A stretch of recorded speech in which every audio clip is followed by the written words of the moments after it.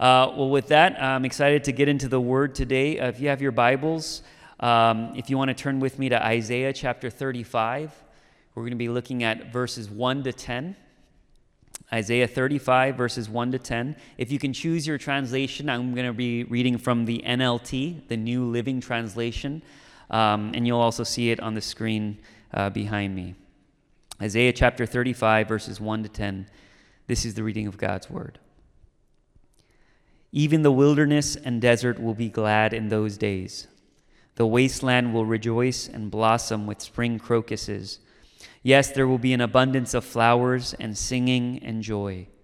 The deserts will become as green as the mountains of Lebanon, as lovely as Mount Carmel or the plain of Sharon. There the Lord will display his glory, the splendor of our God. With this news, strengthen those who have tired hands and encourage those who have weak knees. Say to those with fearful hearts, be strong and do not fear, for your God is coming to destroy your enemies. He's coming to save you.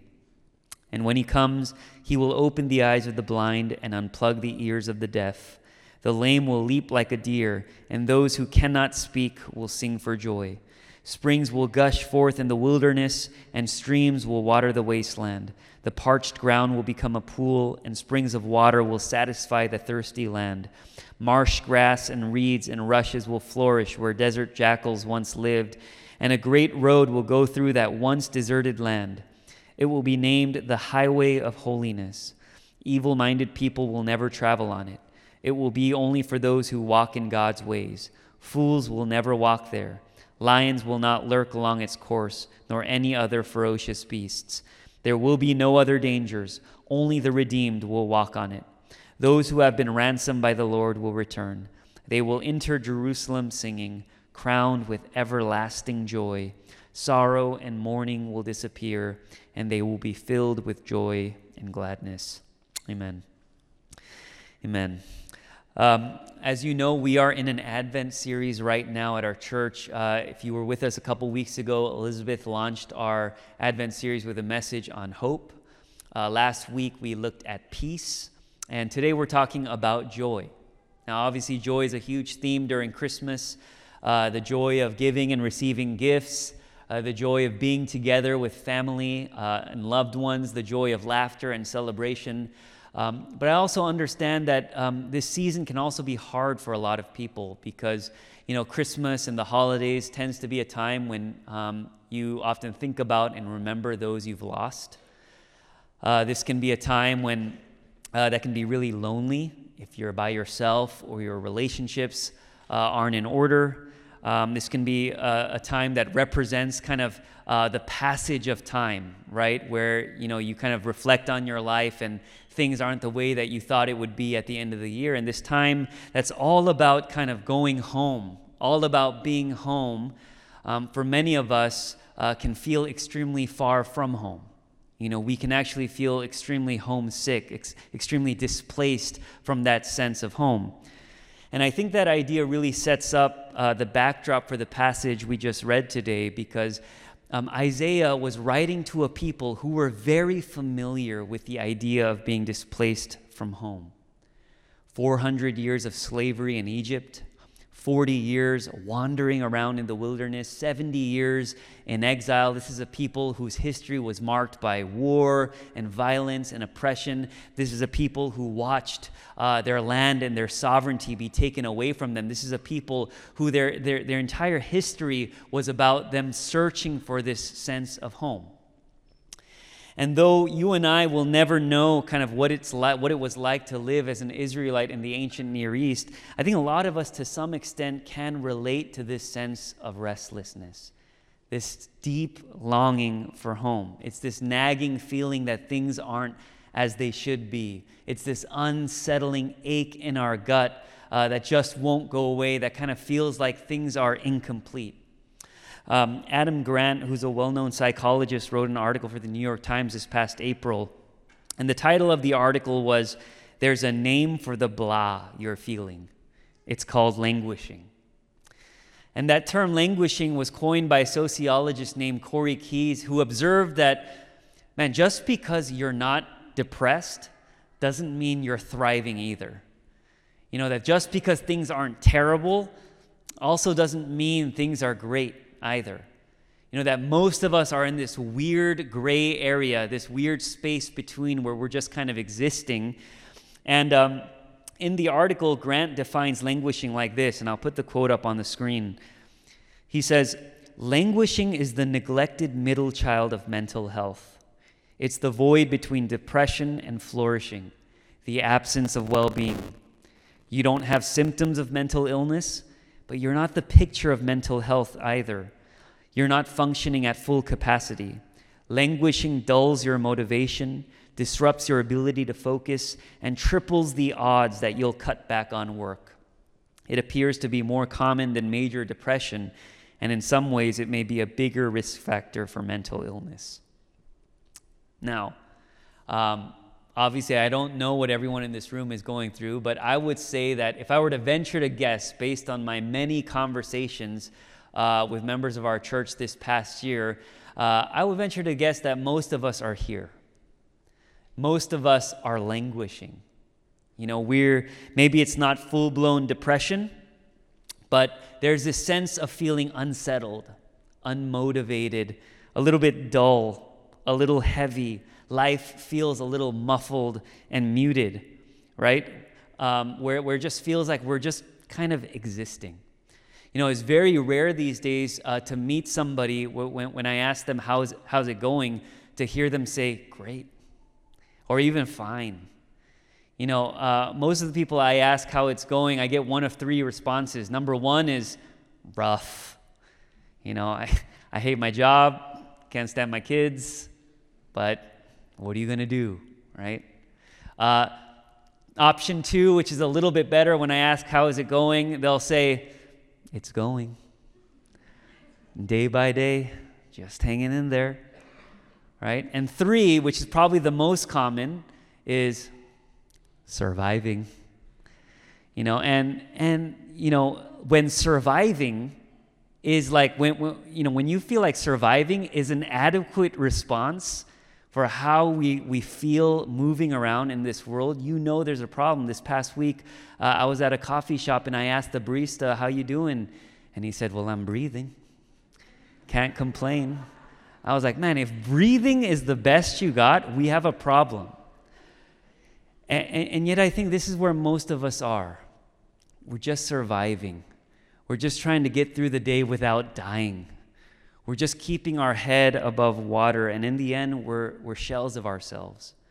We're empty, we're stagnant, and we're devoid of joy.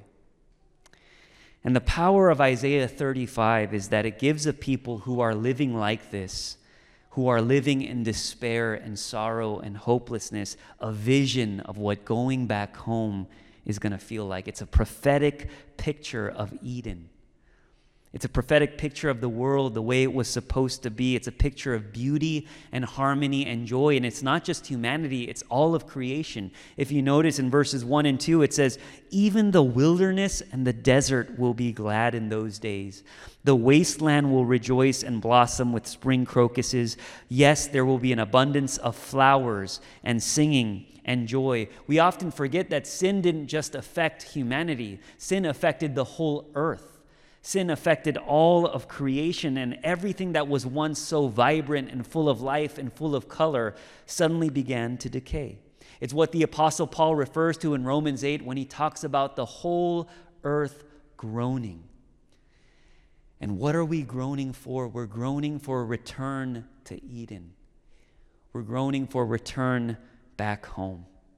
The only videos that get me choked up, and I think Instagram, the algorithm is so genius because it knows around this time of the year the videos that I want to see, and it's always the soldiers returning home. And, it doesn't matter. It's the same formula every time, right? They blindfold the families. They make up some game. They bring them out onto the field. They bring the soldier in. They take the blindfold off, and it's immediate waterworks. Why? Because there's just something about that moment of watching someone who's been through so much be reunited with his family, where there's this sense of home that's hard to put into words. And it's just this moment of pure, unadulterated joy. And this is the kind of vision Isaiah is giving to these Israelites who've been carrying generations of grief and weariness in their bodies. You see the references there to tired hands and weak knees in verse 3, fearful hearts in verse 4, blind eyes and deaf ears in verse 5, crippled legs and silent tongues in verse 6. What is Isaiah doing here? Isaiah is constructing for his hearers a literal body, a physical body that's holding all the pain and brokenness of the world inside of it. And the idea is that sin has rendered us completely incapable of experiencing creation the way it was meant to be experienced. Because of sin, we can no longer see properly. Our vision is clouded by our pride and our jealousy of others. Because of sin, we can no longer hear properly.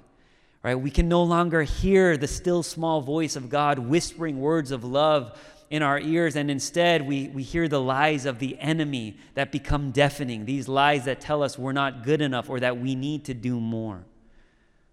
Because of sin, we can't speak properly. We can't use our God-given voices because of the ways that those voices have been silenced by those in power, those who've exploited us, those who have abused us, who have made us feel small and insignificant. And we can't move around the world properly and freely because we're crippled by our fear and anxiety. This is what sin has done to us. And so if you're an Israelite, you have to imagine what it must have felt like to hear phrases like, "And when he comes, he will open the eyes of the blind and unplug the ears of the deaf. The lame will leap like a deer, and those who cannot speak will sing for joy." It's this promise of home. It's this promise that one day God is coming to heal every broken thing, to restore all that has been lost once and for all. This is what Christmas joy is about. It's about God coming to a people who are weary and tired and restless and giving them a taste of home. Now, what's really fascinating about the Christmas story is that on the surface, it doesn't look like home. It doesn't look or smell or feel like home at all. There's no hot cocoa. There's no conversation. There's no laughter. There's no warm fireplace. It's just a scared teenage girl laying her baby in a manger. Doesn't look like home. And it's profound to think that this is how joy breaks into the world. You know, I'm going to put on the screen, when we think of joy, we typically think of images like this, right? Or this. Or this. Right? We think of the extraordinary. We think of the spectacular. We think of the mountaintop moments in our lives. But the Christmas story is unique and different because it shows us a joy that appears in the dark. It appears in the quiet. It appears at night, as if to remind us that the joy of the Lord is different from the joy that the world can offer us. You see, right now in our culture, there's this huge movement around helping people discover their joy. Marie Kondo in 2016 took the world by storm, right, with her book, Spark Joy. And then her subsequent Netflix special. And the cult of Marie Kondo was about decluttering your life and keeping only the things that gave you joy. And it's really hilarious when you watch Marie Kondo because they ask her, well, how do you know if an object gives you joy? And she'll hold the object and she'll be like, if you go, And then she holds another object and she goes, And then you throw that away.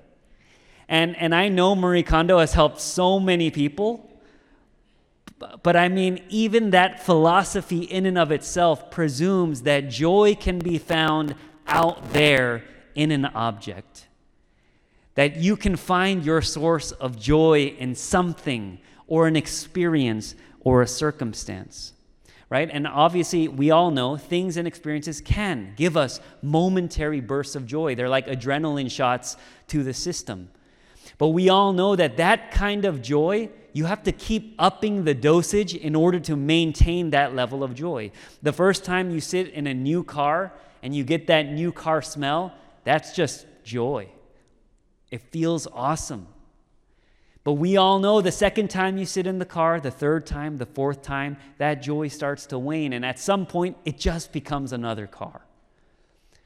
We all know that when you take a bite out of something super delicious, that first bite is ecstasy. It's joy. But we know that every bite after the first is never as good as the first. The only exception to that rule is the Langer's number 19, okay? That thing, it gets better every bite. I don't know how they do it, okay? But anyways, that's not the point. The point is all of us are longing for joy. And yet we keep thinking it's something to be found out there. We're all longing for joy, but we keep thinking that it's something that we have to go out and get rather than something that has become available to us in Jesus. The Christmas story is the story of God bringing the fullness of who he is down to earth so that all the joy that emanates from his life and his being is available to us and now lives in you and me. Put another way, true joy isn't something we have to go out and get. It's something that has come to us. And what this means is that we can access this joy in every season and every circumstance of our lives. We don't have to wait for extraordinary moments. We can access this joy in every moment. We can be joyful sitting at our desk on Monday morning. We can be joyful sitting in traffic on the 10, the worst freeway in America. Okay, we can be joyful even in the darkest seasons of our lives, in our loss, in our pain, and in our failure. In fact, throughout Scripture, we see that sorrow and joy often coexist. In the book of James, James 1, James says, "Consider it pure joy, my brothers and sisters, whenever you face trials of many kinds." 1 Peter 1:6, "In this you rejoice, even if now for a while you've had to suffer various trials." And Hebrews 12 reminds us that Jesus himself, for the joy set before him, endured the cross. Jesus was a man deeply acquainted with grief and sorrow, and yet we know he possessed great joy. How? Because Jesus had such an intimate relationship with the Father. In John 15, he's talking to his disciples, and he says, "As the Father has loved me, I also have loved you. Abide in my love." And then 2 verses later, he says, "These things I have spoken to you, that my joy may remain in you, and that your joy may be full." Our joy is made complete when we abide in God's presence. Psalm 16 says, "In your presence there is fullness of joy." So if that's the secret, how do we then get into God's presence? How do we start to abide in him so that we can access this joy that has become available to us, this joy that can sustain us in our darkest moments, this joy that is more than a fleeting feeling, but a deep inner contentment and satisfaction? And I'm going to give us 3 practical things, okay? Number 1, we create space. 2, we cultivate delight. And 3, we connect with community. Create space, cultivate delight, connect with community. Okay, number 1, create space. One of the biggest hindrances to cultivating joy in our lives is that we're so busy and so distracted, we have no room or margin to just reflect and sit with God. Our leadership cohort had a homework assignment last month, and it was to create a plan, a plan for silence and solitude. And many of us created plans where all you had to do was set aside 15 minutes a day to just sit, unplug, and reflect. Well, this past Sunday when we met up, we realized it was nearly impossible for anyone to do this. And it just showed us how addicted to busyness we are, how addicted to our phones we are, how hard it is for us to unplug and just be with God. We don't have any space. We don't have any margin. And yet the Bible tells us we weren't meant to live this way. We weren't meant to be busy 24/7, where there's always a notification, always a matter to tend to, always an email to write. The first thing you'll notice in yourself when you're exhausted and you're burnt out is that you stop enjoying the things you used to do. because you don't have the time and space to enjoy them anymore. When I talk to parents who say, I don't know, I just don't enjoy spending time with my kids. And part of that is because we don't have space to enjoy our kids. Because we're always thinking about something else, and it makes it difficult to just be present in the moment. Even when you think about the creation narrative, at the end of each day it says God created and then he called it good. He didn't just create, he sat back and he enjoyed the work of his hands. He sat back and said, it is good. And then what did he do on the seventh day? We know he rested. And he didn't rest because he was tired. He's God. He rested because rest is a part of who God is. And if you and I are created in God's image, then we have to ask ourselves if we're living in a way that images him. If we're living in a way that images that rest. Are we creating space to rest and be with him? Are we creating space to enjoy the things God has given us? Okay, so number one, create space. Number two, cultivate delight. Find something you love to do and do more of it. If you love to hike, go for a hike. If you love to sing, sing to your heart's content. If you love being with kids, we need babysitters. Come on over, okay? We will help you find your joy, okay? And oftentimes we think these things aren't spiritual things because in our minds we've divided the world into God things and not God things. Like if you read a book by Tim Keller, that's spiritual. If you read Harry Potter, that's not spiritual. But there's nothing in the Bible that tells us that. Everything belongs to God. All beauty points to God.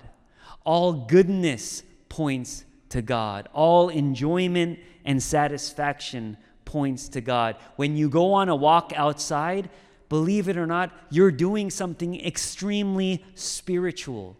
You're enjoying God's creation and you're marveling at the work of his hands. That is what worship is.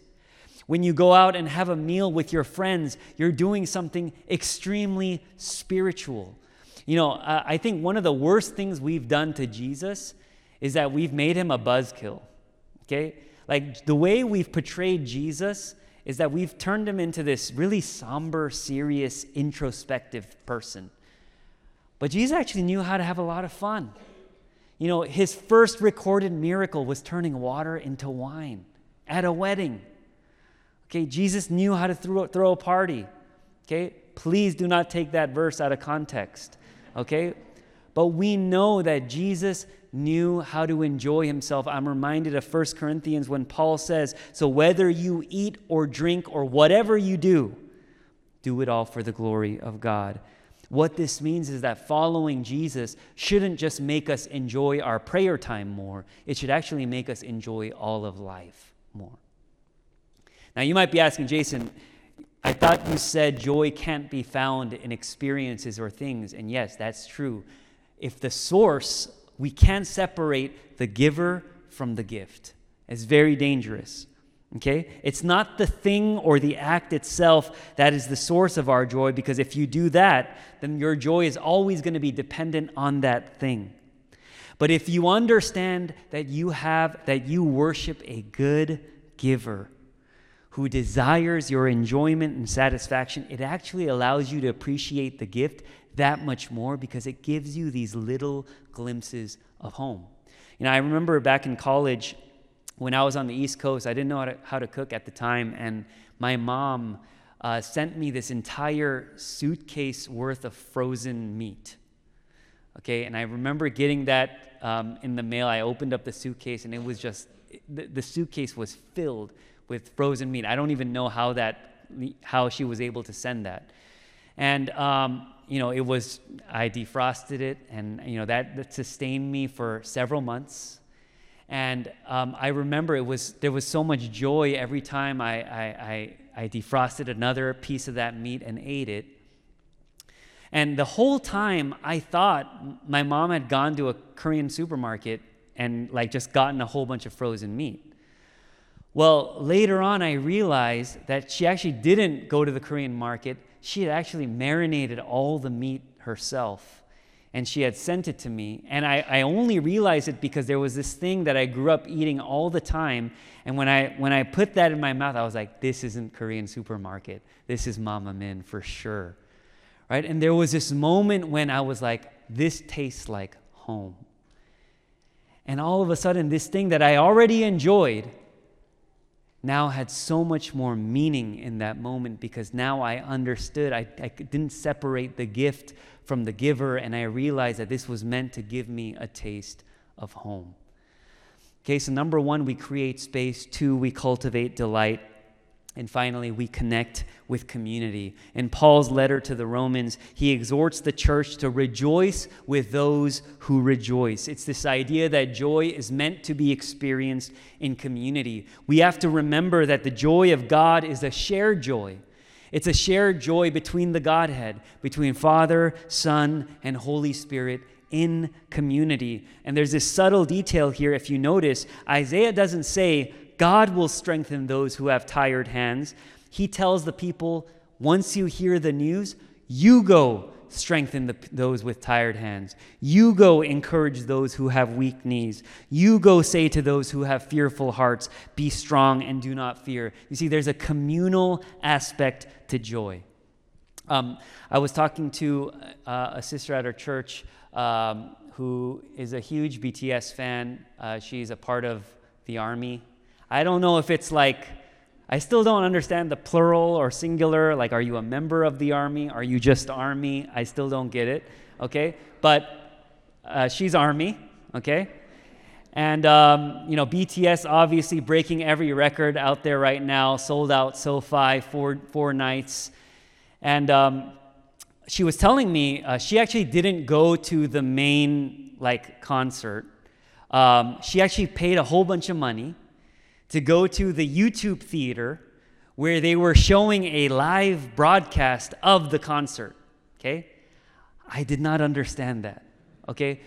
I said, okay, wait, you paid how much to go sit in a theater and watch a screen of BTS when you couldn't you just have watched it at home? Couldn't you have watched the stream at home? And she was like, no, it's different, because you're with the army. And I was like, well, explain that to me. And she's like, well, you're screaming together, you're crying together, you're laughing together, you're singing together, and there's just this joy that becomes exponential when you're with other people who have the same love as you do. And that's true. I mean, studies show that. They say that you laugh 5 times as much when you're watching the same thing with people than when you're watching it alone. It's like research shows this. And Adam Grant, he's the guy I quoted earlier who wrote that article about languishing. He actually wrote another article in July of this year.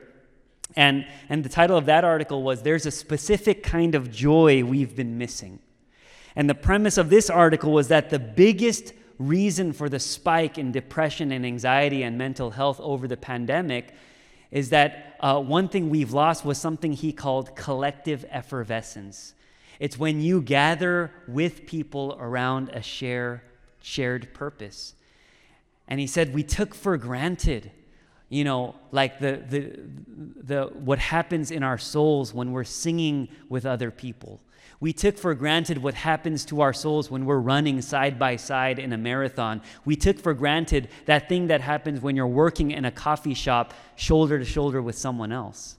And I love what he says at the end of the article. He says, you can feel depressed and anxious alone, but it's rare to laugh alone or love alone. Joy shared is joy sustained. He says, joy shared is joy sustained. I love that. So we create space, we cultivate delight, and we connect with community. And again, joy is not found in these things. We would say these things are what puts us in position to access the joy that has already been made available to us in Jesus' coming. We simply have to put ourselves in position to receive it. And as we begin to live in the joy that comes from the heart of God, it trains our hearts and our minds to look forward with expectation to the moment when all of these small glimpses of home become reality. When, as Revelation says, there will be no more weeping or tears or pain anymore, or how Isaiah puts it in verse 10, when those who have been ransomed by the Lord will return. They will enter Jerusalem singing, crowned with everlasting joy. Sorrow and mourning will disappear, and they will be filled with joy and gladness. Amen. Let's pray.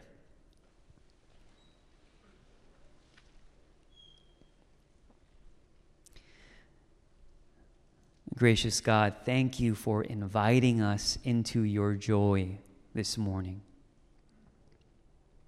I know that so many of us come here today joyless. So many of us come here today weary and burnt out, restless, just feeling incomplete, feeling empty, feeling like a shell of ourselves. But thank you for the good news that Christmas brings to us. That now all the joy that emanates from your life and your being has come to us in Jesus' birth. What an amazing truth that is. This reality that we can now access the joy of heaven in the here and now. And I pray that even as we sing together, even as we're gathered together as a body, you will help us to experience the joy of your heart. That in this moment, as we sit together with other believers, as we hear this good news preached, that it would do something to our bodies, that it would do something to our souls, that it would lift us up. It would unplug our ears, it would open our eyes, it would strengthen our hands and encourage our weak knees. Thank you for the joy that you give us. Thank you for the cross. Thank you for your life, your death, and resurrection. All of it that allows us to live in joy in every circumstance and in every season. We thank you, we love you, and we pray all this in your Son's precious name. Amen.